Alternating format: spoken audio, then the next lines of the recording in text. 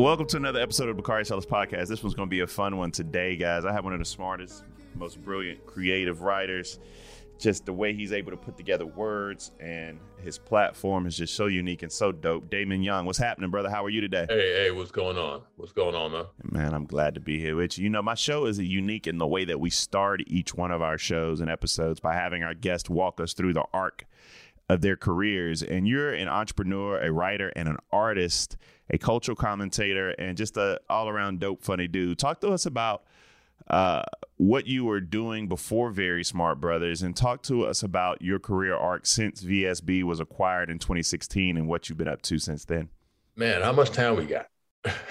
Well, the show only, I mean, we're going to cut you off in 30 minutes anyway. So this ain't one of them questions that has like a linear sort of answer. Cause like, all right, so my first job out of college, and I graduated college 2002, was I was a sub.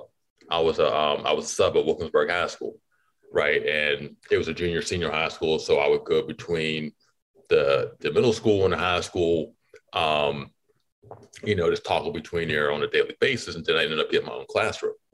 And around that time, I'd also started my first blog.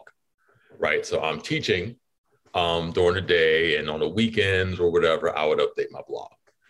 And the blog just continued to grow, just continued to blow up. You know, I got like a fan base or whatever.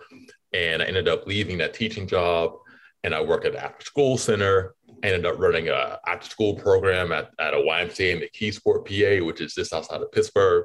And then I ended up working at Duquesne University and running a college prep program in their school of business. And this is 2007, 2008. Around this time was when I started Very Smart Brothers. And when the program shut down, in 2009, it was a victim of the recession. Everybody got laid off, whatever. I was at a bit of a crossroads. It's like, do I continue on in academia in some capacity, or do I see if I could actually write full time and make a living doing this? So from that point, I made that decision. I was on long-term unemployment for a minute. Now, it was fortunate that I live in Pittsburgh, and the cost of living at the time isn't the same as it is in like DC or New York City or Philly or whatever. So I could survive on unemployment and on whatever freelance, income I was making at the time.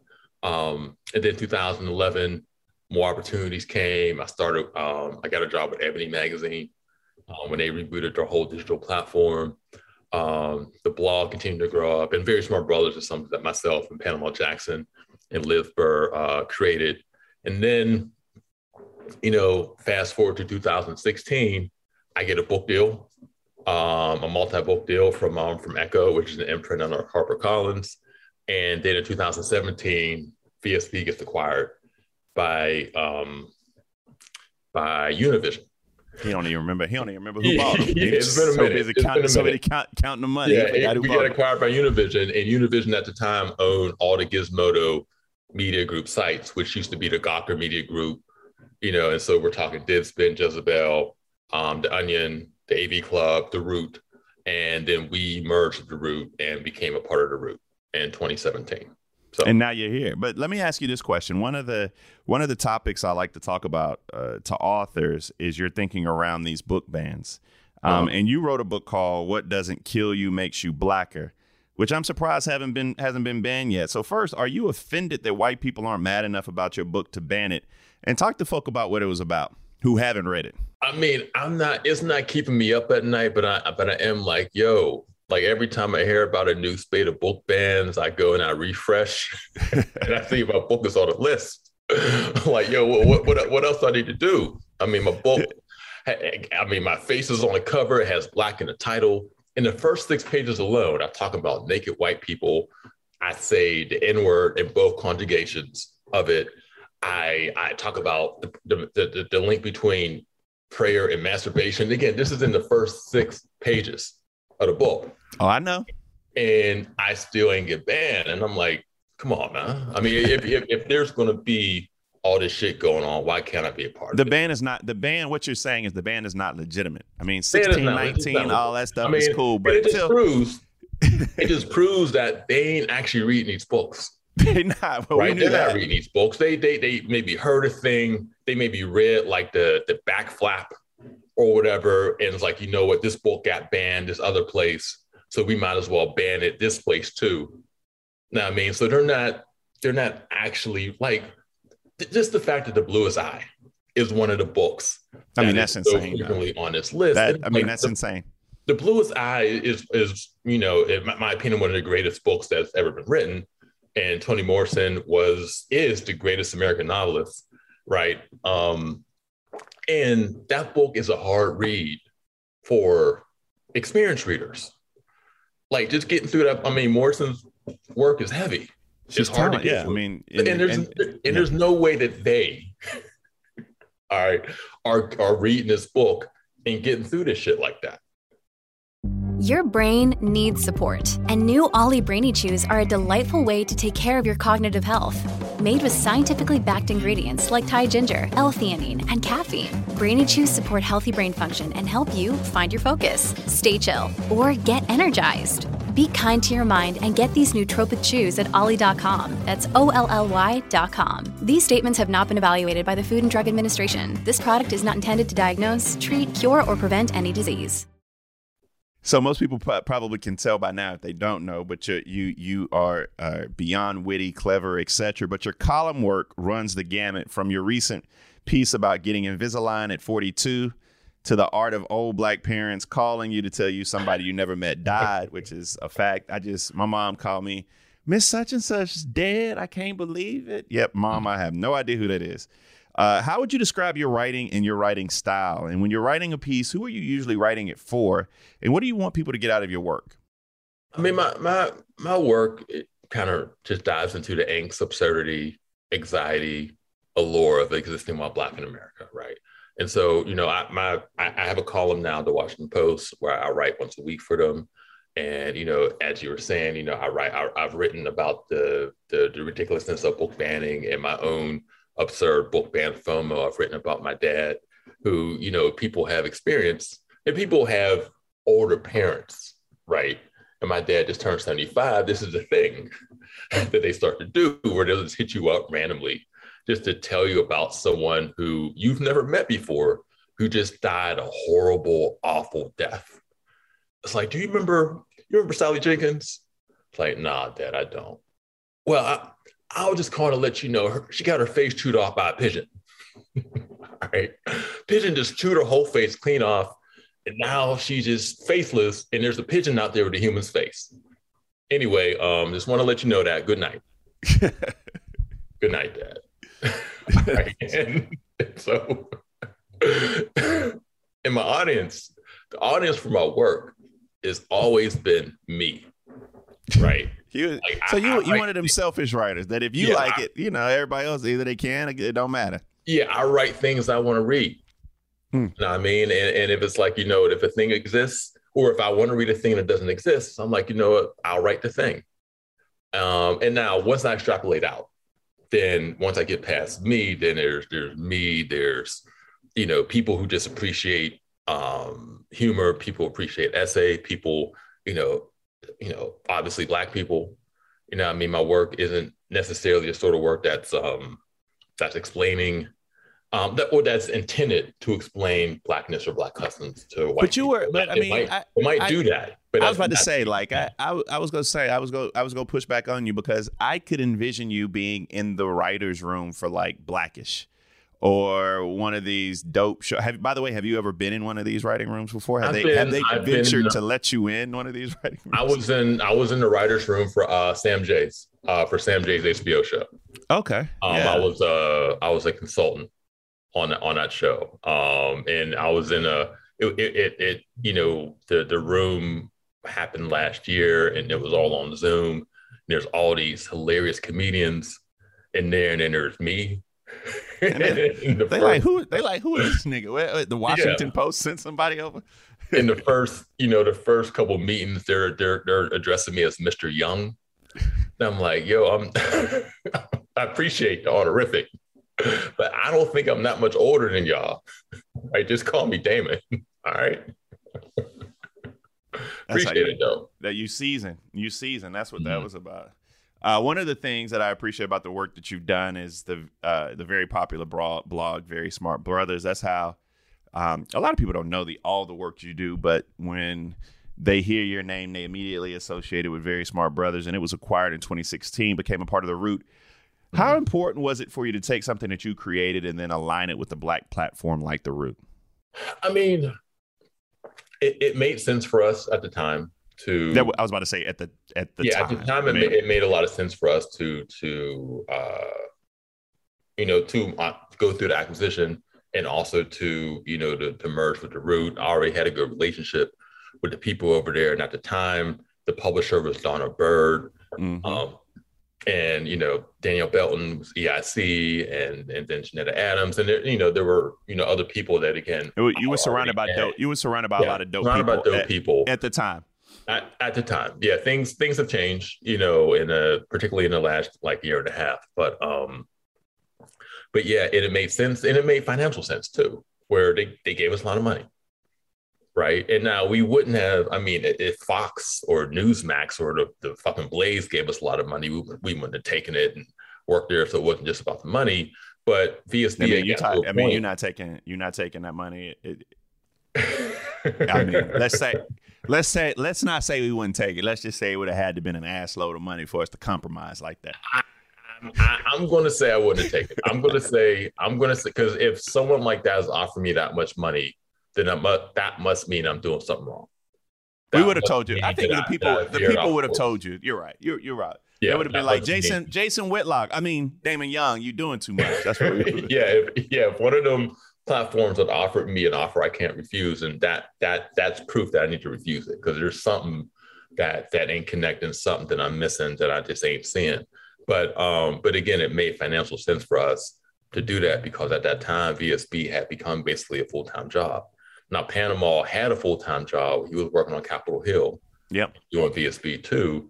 And for me, I had VSB. I had some other writing that I was doing then too, but it just made sense to be able to do the same things I was always able to do, but also get a salary and benefits, and also a pretty significant acquisition fee for it too.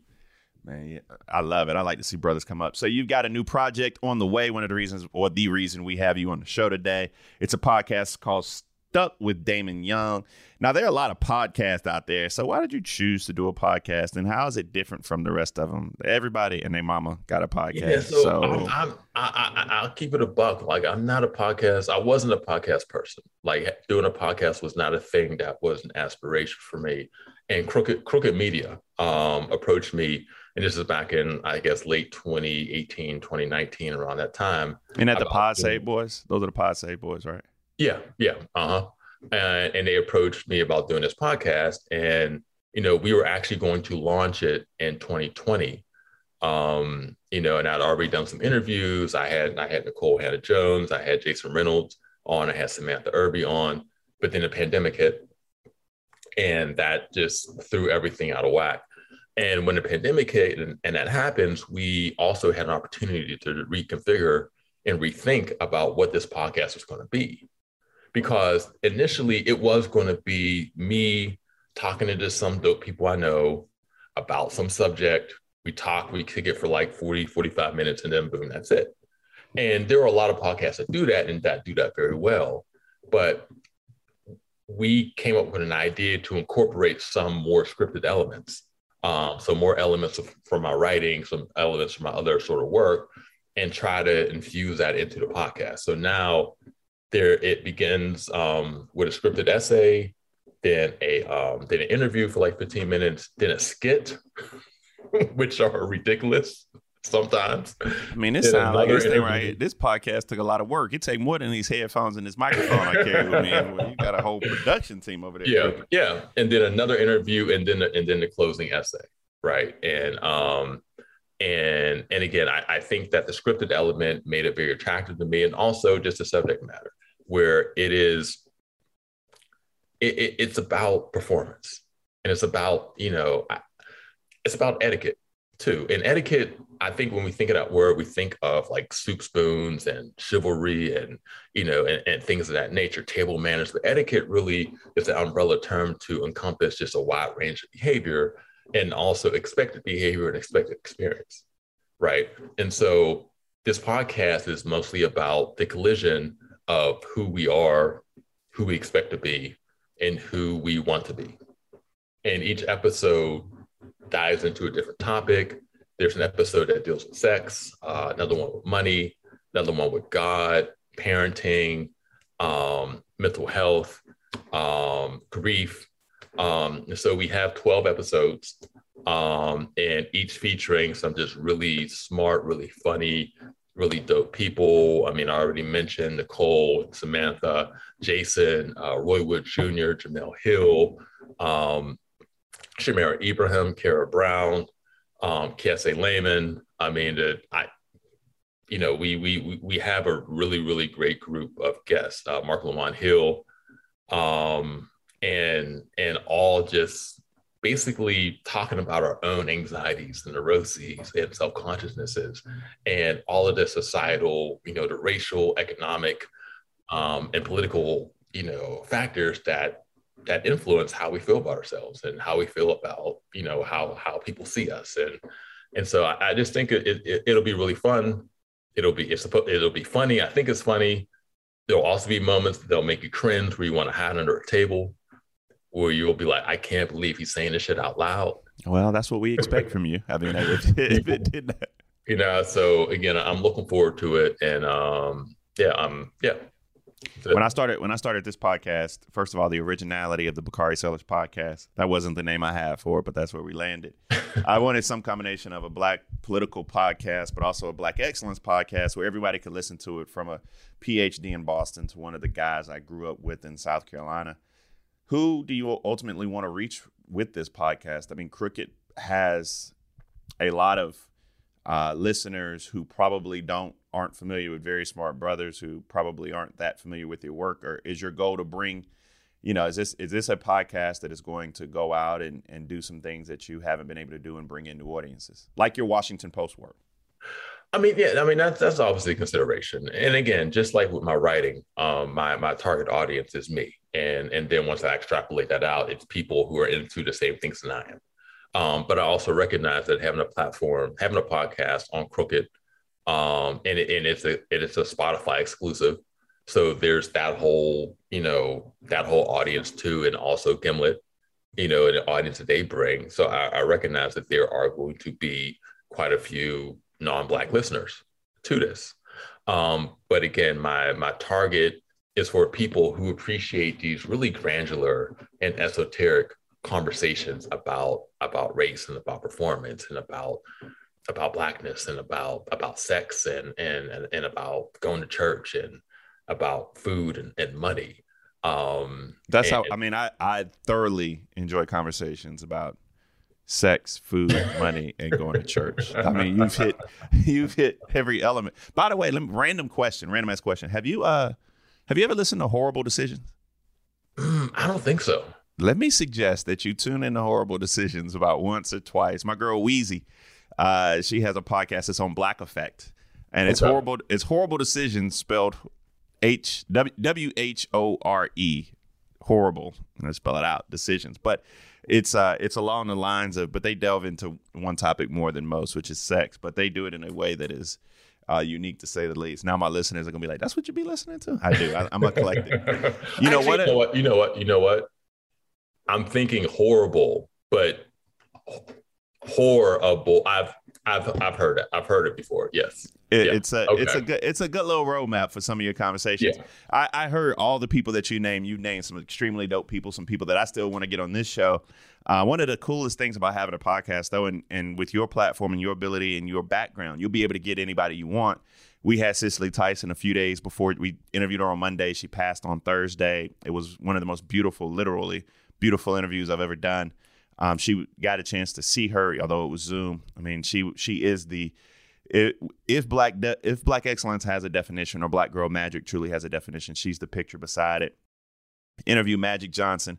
But I still have some dream guests. Interview Barack Obama. Who is a dream guest on your podcast for you? Keep it a buck. My dream guest would be my mom. Right. I would want to. I have my dad too. My mom's a little over the top. If I interview my mom, we'd have to do a drinking wine, and I'm not sure where that show would go. Yeah, my mom. It'll be 9 years since my mom passed. Yeah. And some of the conversations, particularly the one about education and about parenting, I would like to hear what she has to say. I know a lot because I had a lot of conversations with her and with my parents together before she passed. But we hear my dad's perspective in one of these episodes, and I would like to hear my mom's too. And also, I just like to talk to her. Again.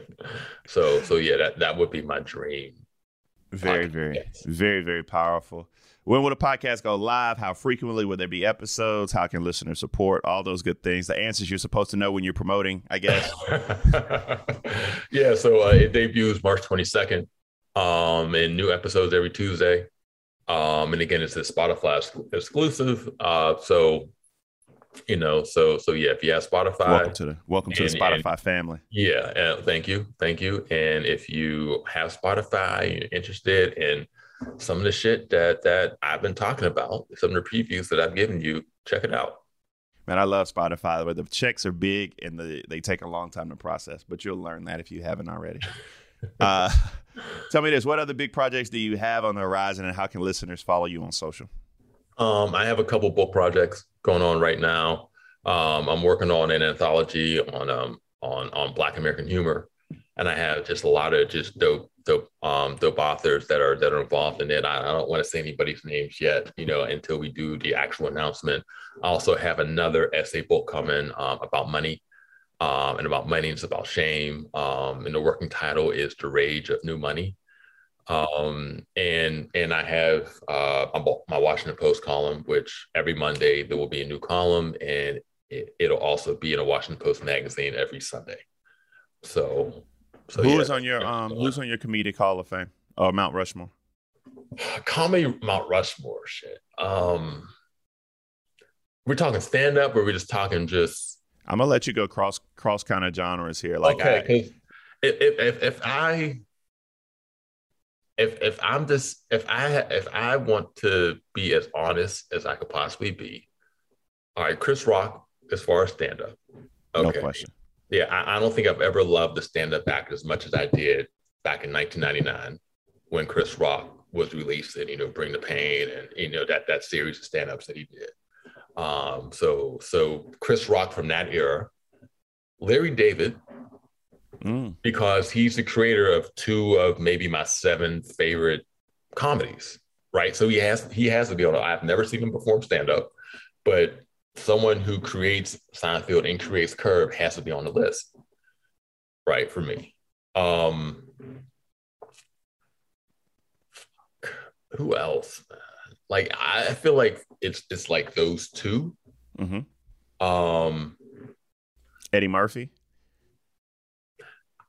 I'm a fan of Eddie. I'm a big fan of Eddie.